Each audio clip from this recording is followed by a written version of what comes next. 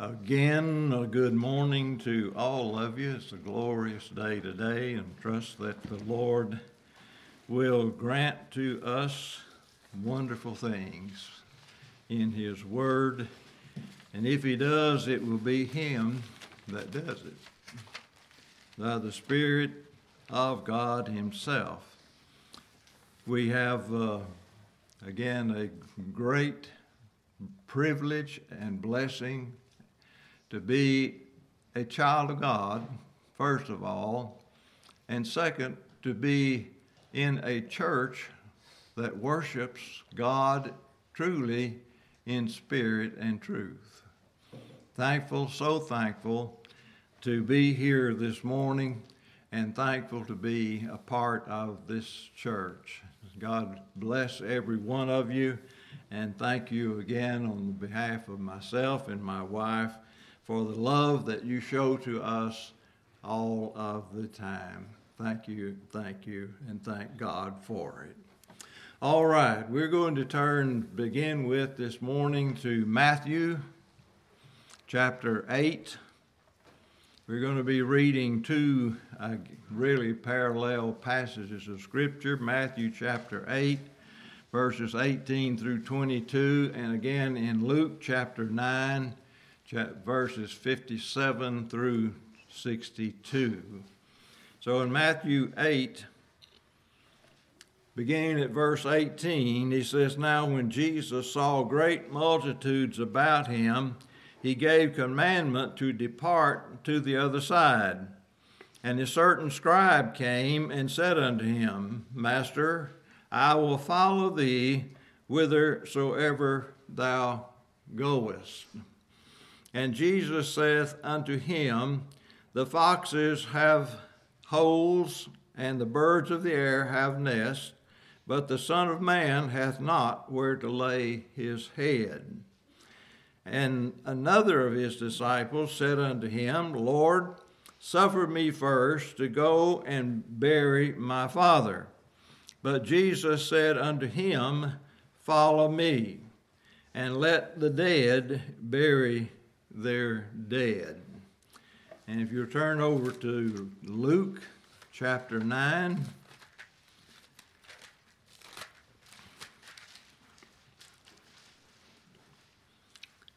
verse 57, "And it came to pass that as they went in the way, a certain man said unto him, Lord, I will follow thee whithersoever thou goest. And Jesus said unto him, Foxes have holes, and birds of the air have nests, but the Son of Man hath not where to lay his head. And he said unto another, Follow me. But he said, Lord, suffer me first to go and bury my father. Jesus said unto him, Let the dead bury their dead, but go thou and preach the kingdom of God. And another also said, Lord, I will follow thee, but let me first go bid them farewell which are at home at my house. And Jesus said unto him, No man, having put his hand to the plow and looking back, is fit for the kingdom of God." I thought about this quite a bit, and actually the center of our thoughts this morning is going to be on the statement that Jesus made, Let the dead bury their dead. There's only two states in which a man finds himself in this world. One is alive, the other is dead. You're either alive or you're dead. Now, in reality, we walk about and we talk and we do our everyday things, and we see everybody around us doing the same thing for the most part, for the vast majority. There are some that are lying in coffins. They're dead, literally dead. Physically, they are dead. But for the most part, the vast majority of the world is walking around as though they're alive. And as far as the physical man is concerned, surely they are alive. They are living, breathing beings. But nevertheless, from a spiritual standpoint, and that's the only one that really counts. Really? Yes, that's the only one that really counts. It's the spiritual man. It is your soul that first and foremost, that's either going to be in heaven or it's going to be in hell. Again, there's only two states of this afterlife, as we would say it, in which a man can find himself, and one is in heaven and the other is in hell. Contrary to what some religions teach, there is no in-betweens. It's either one or the other. Spiritually speaking, though, again, a person is either alive or he's dead. And until Christ comes, until the Holy Ghost is sent and regenerates and gives life unto a person, he finds himself dead. As the Apostle Paul puts it, dead in trespasses and in sins. A man that is without forgiveness is a dead man, because he is a sinner, and the soul that sinneth, what's going to be its state? Death, right? The soul that sinneth shall surely die. That is a direct statement from God, and you can believe God. He is not going to lie, is he? But it's amazing how many people there are, vast majority of people today. Do they believe that? Evidently not, because they do not repent. They do not turn from their sin. They do not turn to God. They continue in their unlawful ways, and they continue to be at enmity with God. But those of us that are alive, we worship God, because that is life, isn't it? Is to worship God, to serve God. What was the cause of death again? It was sin. And what is sin? Well, in the Word of God, it is the transgression of the law. And all those that transgress the law, they are sinners and they are dead. Now, my thoughts turn to this thing of let the dead bury the dead. There is instruction here for the child of God, and the instruction is, rather than the burying the dead, Jesus says, follow me. Now, to state it quite simply, then we see that to follow Jesus is life. But anything other than following Jesus is death. I think this is one of the things that most people can't quite comprehend again. Their idea of life is based upon their fleshly, humanistic ideas. They have no concept of the life that is in Christ. They have no concept of the freedom that's in Christ.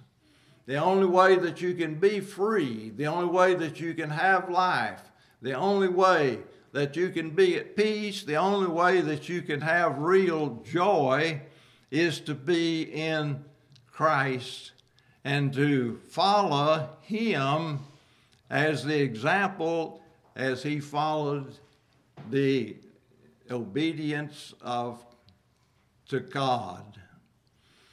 So let the dead bury the dead, but come thou and follow me. Now, again, anything that does not glorify God, what is it? It's sin, isn't it? If it glorifies God, then it is righteousness. If it does not glorify God, then it is sin. It's really just that simple. Sometimes we try to make complicated all of these things, but really it's just that simple. To follow Christ is life and liberty. Not to follow him is death and finally destruction. But go ye and follow me. Now, even the Apostle Paul gives us those instructions in his life, doesn't he? Follow me, he said, even as I follow Christ. That's what the Christian life is all about. That's what salvation is all about. Now, the sinner, I'm talking about before he's regenerated, before God has shown mercy to him, before God has awakened him, that sinner, he loves sin. He loves, his idea, his whole thought is on the concept of burying the dead burying the dead, doing those things that are ill-pleasing really to God, instead of doing those things which are a sweet savor to him.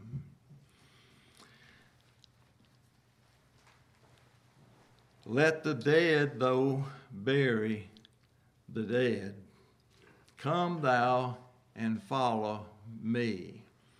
Now, in our reading, of course, we see that this man first says, I will follow thee whithersoever thou goest.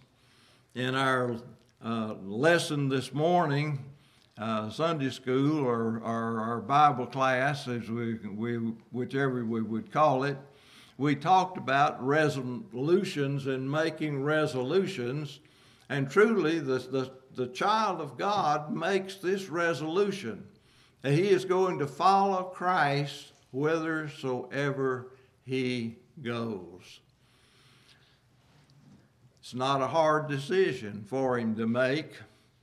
The way may be hard, and as we talked about it, we need the full grace of God through his mercy in order to be able to say that and actually do it.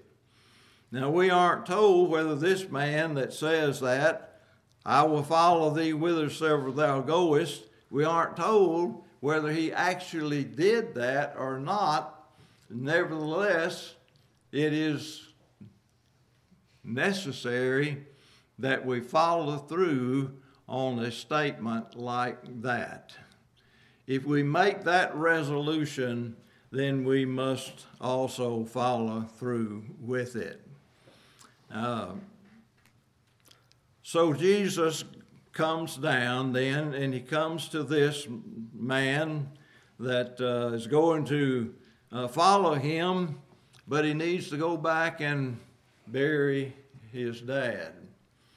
Now, is there anything wrong with wanting to bury your loved ones? Is there anything wrong with wanting to bury especially your parents? Well, no, there really isn't. But Christ is making a point here. Again, if you love anyone, father, mother, son, daughter, more than you love Christ, more than you love God, then what does Jesus say concerning that? You're not worthy of the kingdom of God, the kingdom of heaven, the kingdom of Christ. God is all in all. Now, the Apostle Paul tells us in the Corinthian letter, whether therefore ye eat or drink or whatsoever you do, do all to what end? To the glory of God. Now, sometimes I find myself wondering, Lord, just how is what I'm doing to the glory of your name? But there are mundane things of everyday life that we do, and things that we must do. For instance, it is also the command of God that we work, right? In fact, the admonition of God is, if a man should not work, neither should he eat, because he decreed it again back in the day of creation, that by the sweat of the brow the man is to earn his daily bread. Anyone that doesn't do this is sinning against God. So there are many of these things that we do on an everyday basis.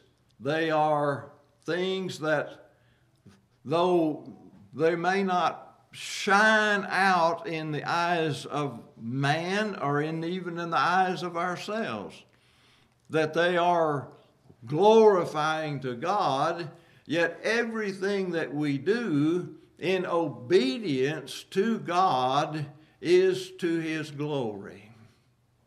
It doesn't matter what the command is or what the admonition is, if it is God telling us to do, or for that matter, not to do. It is all to the glory of God. If he says it, it's got to be good, right? And I don't think I'm wrong there. If God says something, I don't care what it is that God says, or how little a thing or insignificant a thing may be, if God says it, it's got to be good.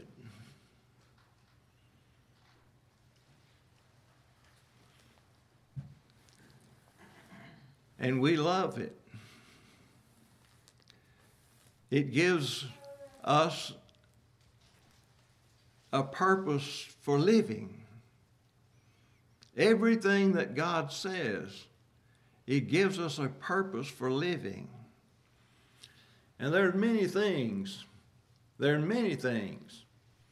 that the professed Christian religion today has simply forgotten, because they have judged it to be insignificant, and they've really judged it to be beneath God. Many of them we've argued over the years, to the extent that we really have gotten tired, and so we've just dropped the whole thing, and we go on about our business, when we ought to be teaching every word of the Bible. When Christ was tempted of Satan, what was one of the things that he used to counteract the temptations of Satan? It had to do with his word, didn't it? We should live by what? Every word that proceedeth out of the mouth of God. That's life, isn't it? To the child of God, that's life. No matter how insignificant it may seem, even to us, it still is life to obey God. It's like the people of Israel. God spoke through Jeremiah, and he told the people of Israel, I said not into the day that I led you up out of Egypt, saying, sacrifice and offering, but this one thing I said, obey my voice. So we search the scriptures, and in those scriptures we find what God has us to do and what he has us not to do. And both of them, again, are very significant. We can't do one and ignore the other. We have to be true to the whole Word of God. And the Apostle Paul himself understood this when he said to the church at Ephesus, that I'm clear from the blood of all men. Now, Paul, how can you say that? He can say that because he said also, for I've not shunned to declare the whole counsel of God. Now, we as preachers, first and foremost, it is our responsibility then to declare the whole Word of God, the whole counsel of God. Now, Brother Russell, this is hard to do, isn't it? We don't really have time to go through every word that's in the Bible, but we try, by the grace and mercy of God, again, to follow the leading of the Spirit of God, to preach those things that are needed by the congregation.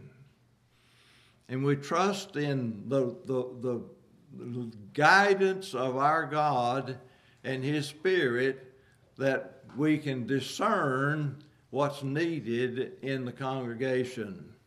Now, again, sometimes we wonder as preachers, we wonder. I think Brother Russell was wondering about Job when he started it out. But it's what's needed. I've needed it. I've needed it, and it's been a blessing to me. So God directs us in this, preaching of His Word. And I trust He has directed us today, because I truly want us to think about this. I don't think I've ever heard a message preached on this particular passage of Scripture. If I have, I've forgotten it. But God has impressed it upon me that here is two realities. We're either dead in sin again, or we're alive in Christ. And the reality of it again is that those that are alive in Christ follow Him. And those that are dead, they follow the dictates of their worldly hearts. And the heart is deceitful above all things, and who can know it? A man that says, I know my own heart, my Bible says he's a fool. Do you trust your heart? No. You trust Christ, and you trust His Spirit, and that's what guides us. as Isaiah says, or as God says through Isaiah, he says, you will hear a voice behind you saying, this is the way, go ye in it. That's the voice of the Holy Spirit directing our paths. So let the dead bury the dead. Let the dead enjoy those things of the world. Let them take care of worldly things. Who are we? We are pilgrims and strangers, right, in this world. Over in Hebrews chapter 11, and again, you know these things. We just sometimes need to be reminded of them occasionally. We're not of this world, are we? We're in the world, and the apostle acknowledges this. We're in the world, but we're not of the world. Jesus acknowledged it. Jesus said, for if you are of the world, then the world would love its own. But you're not of the world. But as we go over into Hebrews, we see the great example that God gives us in Abraham, in Isaac, in Jacob, and in Sarah. In that 11th chapter, first of all, it says in verse 9, by faith he, Abraham, meaning Abraham, sojourned. What does the term sojourn mean?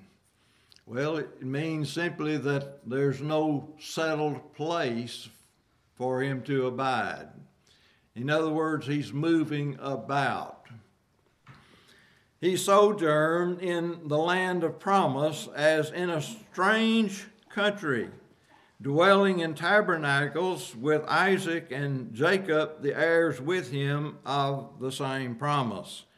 Why did he do this? For he looked for a city which hath foundations, whose builder and maker is God.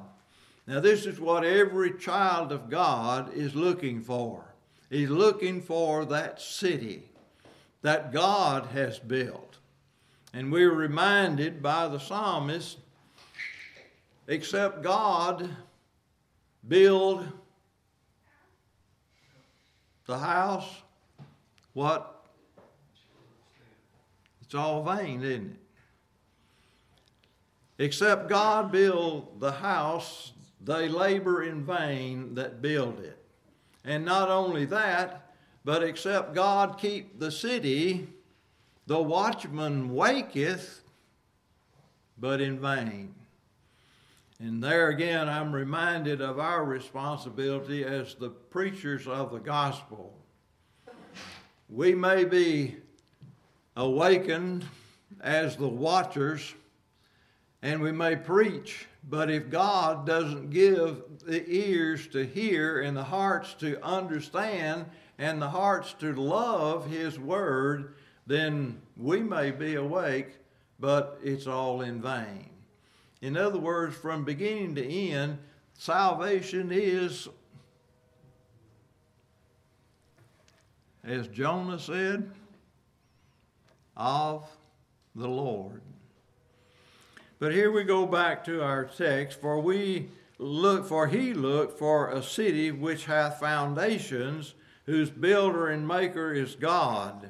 And then if we drop on down to verse 13, says, these all died in faith, not having received the promises, but having seen them afar off, and were persuaded of them, and embraced them, and confessed that they were strangers and pilgrims on the earth. There is an old song that goes something like this: this world is not my home, I'm just passing through. My treasures are laid up beyond the blue, somewhere beyond the blue. certainly expresses a good thought there. And this is, though, the word of God. For they that say such things declare plainly that they seek a country.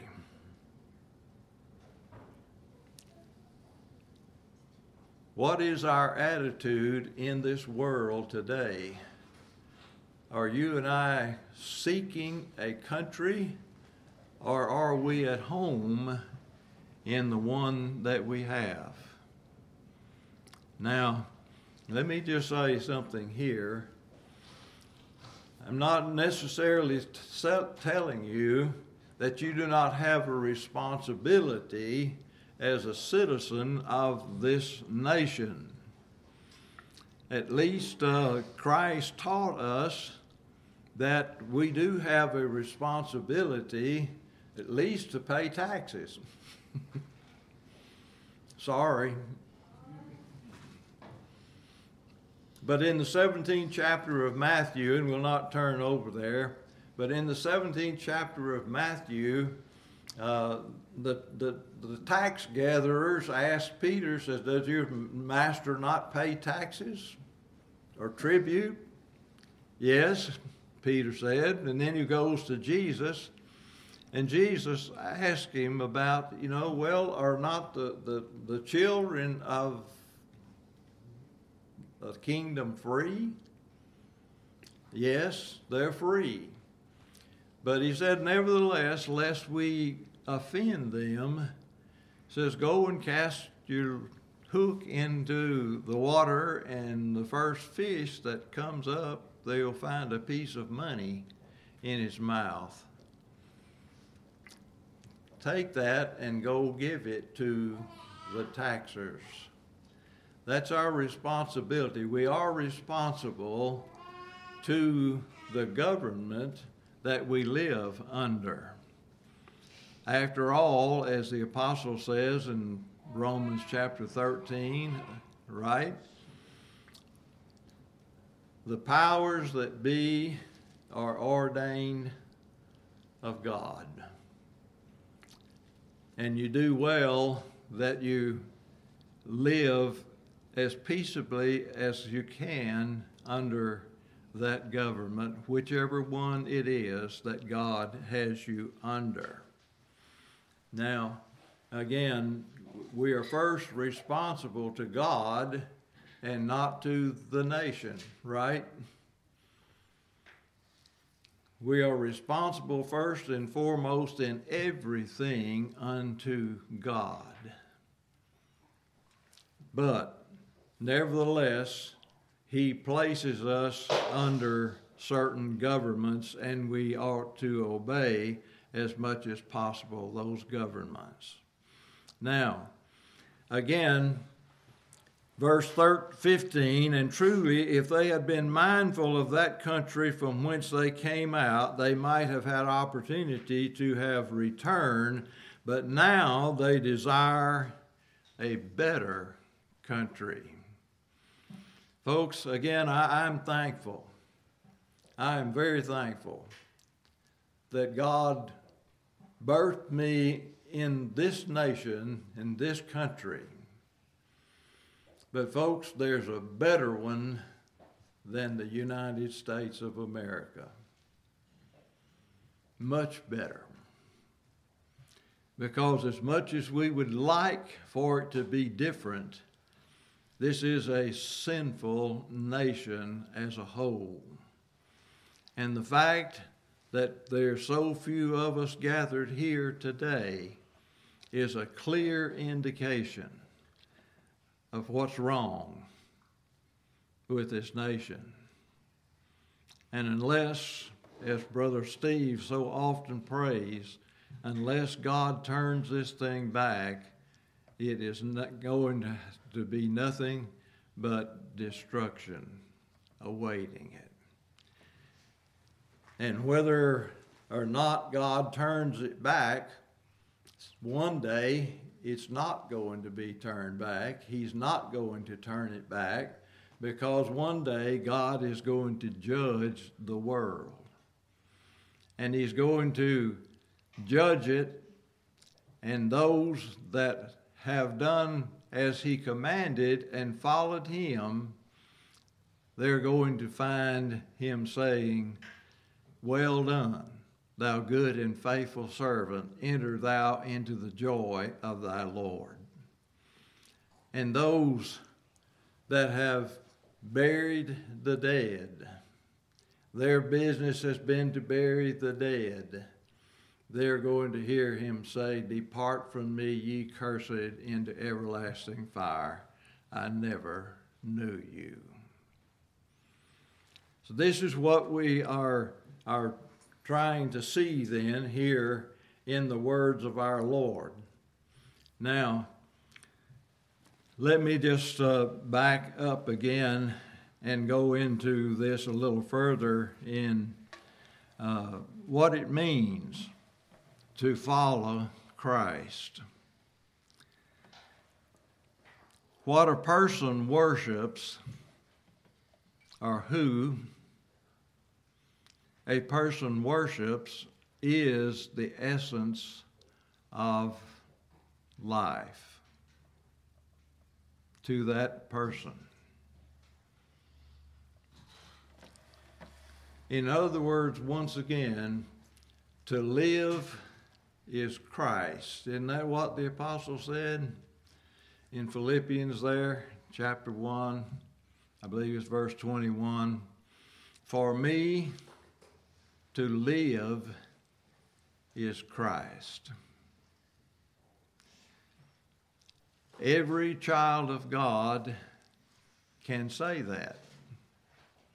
For me to live is Christ. What's the second part of it? And to die is gain.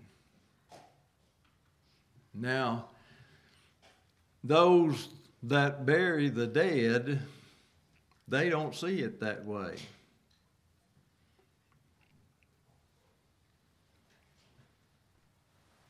For them, it's just the opposite. To them, living for Christ is death. There's no joy in it. They find no pleasure in it whatsoever. They don't want to be here sitting in these benches and listening to a preacher trying to preach the Word of God. But not so those that follow Christ. For we're not ashamed of the gospel, are we? Why? For it is the power of God unto salvation unto all that believe. It has pleased God by the foolishness of preaching to save them that believe. Why would we not want to hear the gospel preached? Why would we not want to hear the Word of God preached? Why would we not want to be everywhere that we had the opportunity and the chance to be, to hear the Word of God proclaimed? It is life. Whatever, though, a person or whoever a person worships is the essence of life. Turn with me over to the 20th Psalm. We'll just give you a few scriptures here.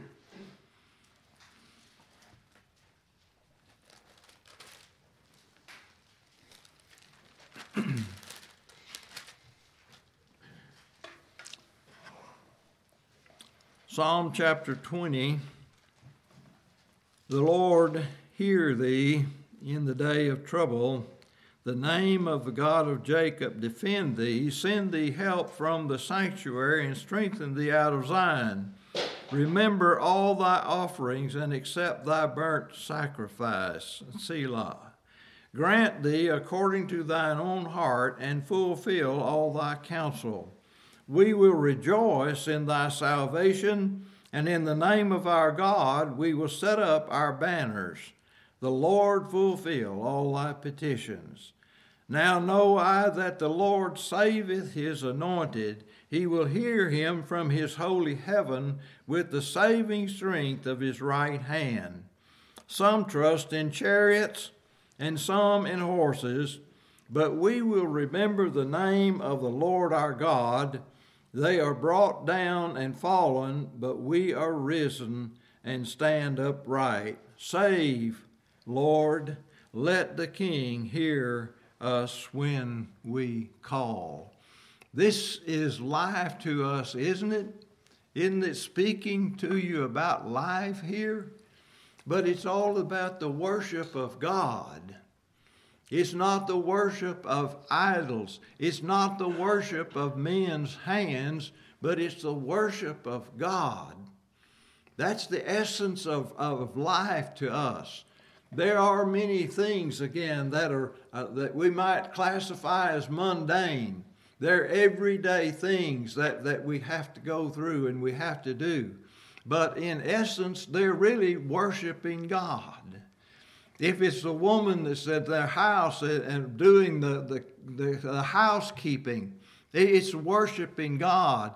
If it's the man going off to work to earn the daily bread, it's worshiping of God. If whatever it is that God commands us to do, husbands, love your wives, wives, be subject to your husbands, and so on and so forth. It's all of God. And God has a purpose in it, and it is to fulfill the purpose which he purposed in Christ from before the foundation of the world. Psalm chapter 115.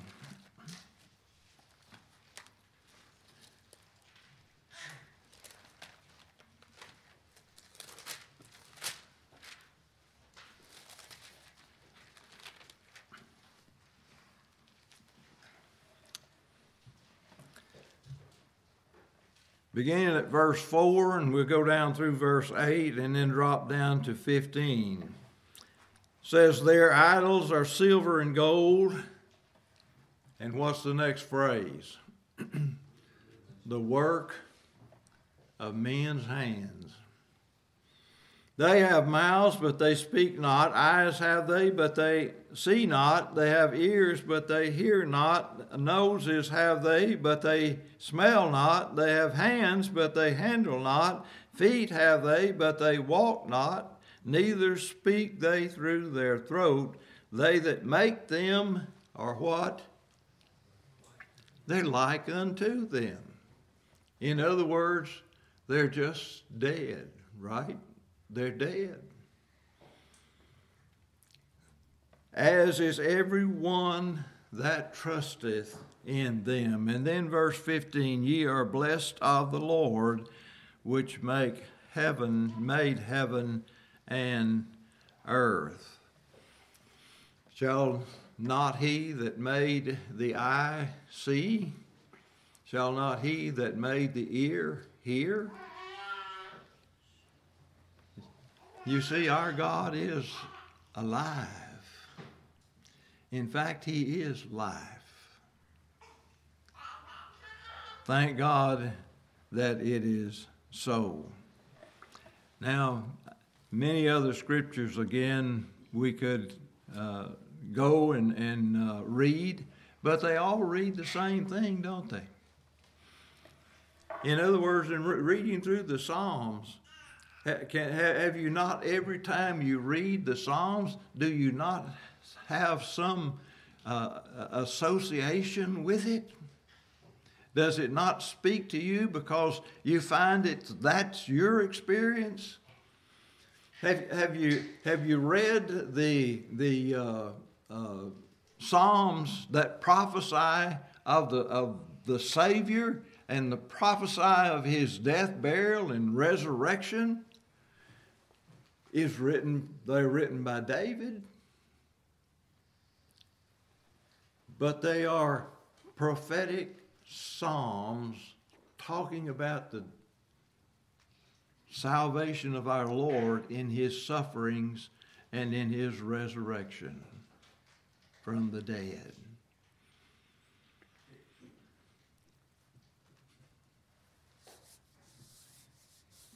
Can you identify to some degree, at least, with those Psalms?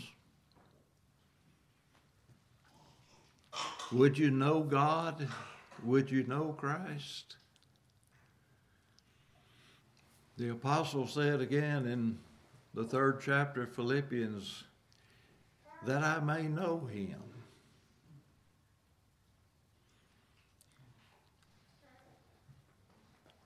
But it's through his sufferings and our identifying with those sufferings that I may know him and the power of his resurrections and the sufferings of his death. These are the ways Paul says that we're going to know him. And after all, that's eternal life. John 17:3, right? This is life eternal, that they may know thee, the only true God, and Jesus Christ, whom thou hast sent. The essence of life, then, is to the worship of God, and the worship of God begins with obedience to his word.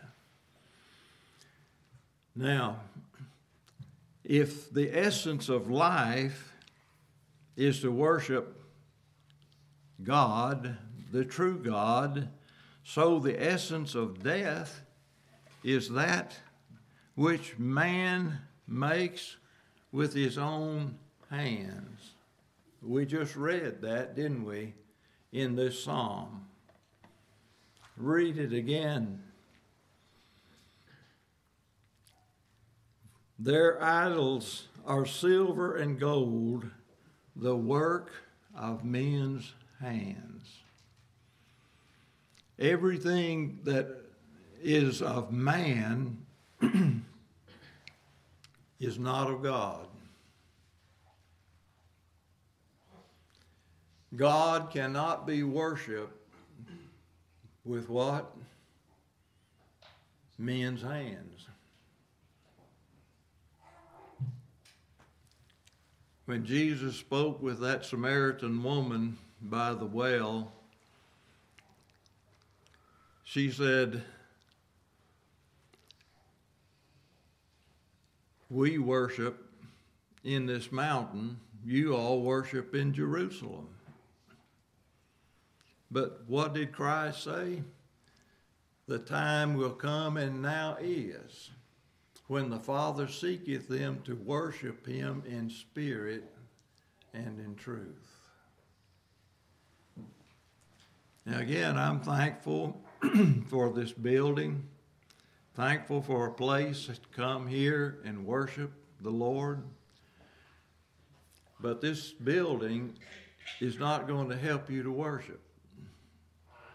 It's the Spirit of God that's going to help us to worship. It's going to, in fact, make us to worship. Now, we've already read that one scripture. What's the point in reading others? But we could go, we're running out of time here, but Isaiah chapter 50 and verse 11, in case you want to write some of these down. But we've already quoted the 127th Psalm in verse 1 there, Malachi verse 1 and chapter 1 and verse 4, and Acts 17:25. I think we all probably are familiar with Acts chapter 17, where Paul goes to Mars Hill, right? And what are they doing there? Oh, they've got all kinds of statues to every god. And then what they do? they made one to the unknown God. How do you make one to the unknown God? I don't know how they did that, but maybe it was just a plain old piece of stone out there. I don't know. But anyway, you cannot worship God with your hands in the sense that it's man's work. Now, again, the command of God is, whatsoever your hand finds to do, how are we to do it? With all of our might, right. That's tantamount to the same thing as thou shalt love the Lord thy God with what? All of thy heart, all of thy mind, all of thy might. But when it says God can't be worshipped with men's hands, it means simply the things that man does of himself. If it's not God moving and God sanctifying, it's of no value. It's all vain. So let the dead bury the dead. Cut those things out of your life that have no connection with God, that are maybe diametrically opposed to God. Sin, any kind of sin, any amount or degree of sin is abhorrent to God. He is holy, blameless,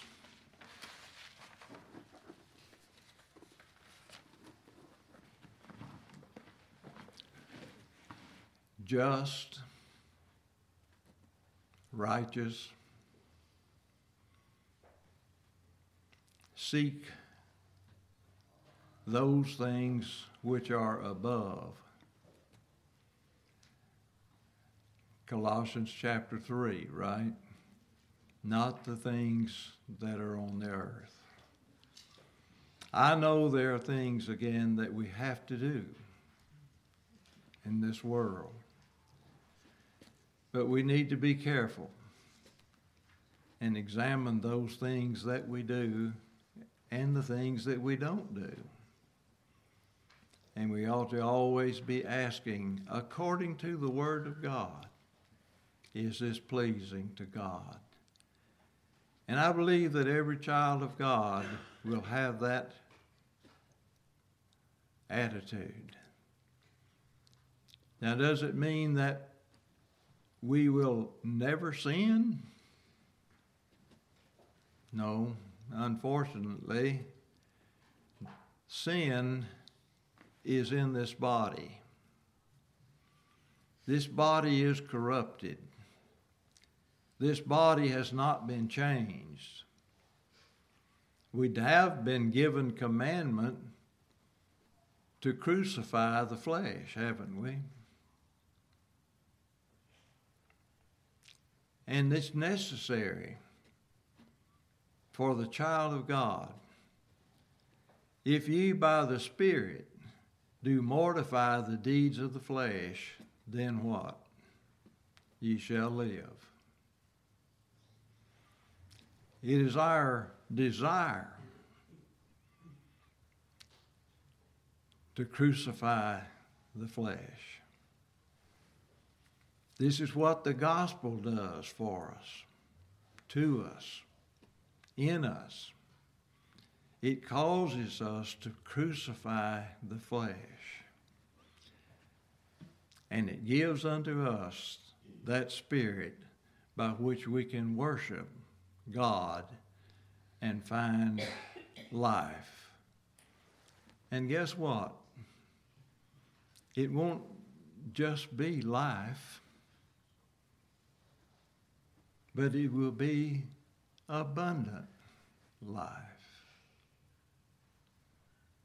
Do you find that in your heart this morning?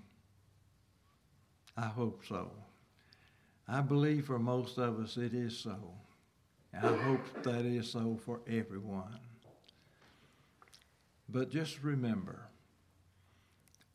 come and follow me, and let the dead bury the dead. Brother Russell.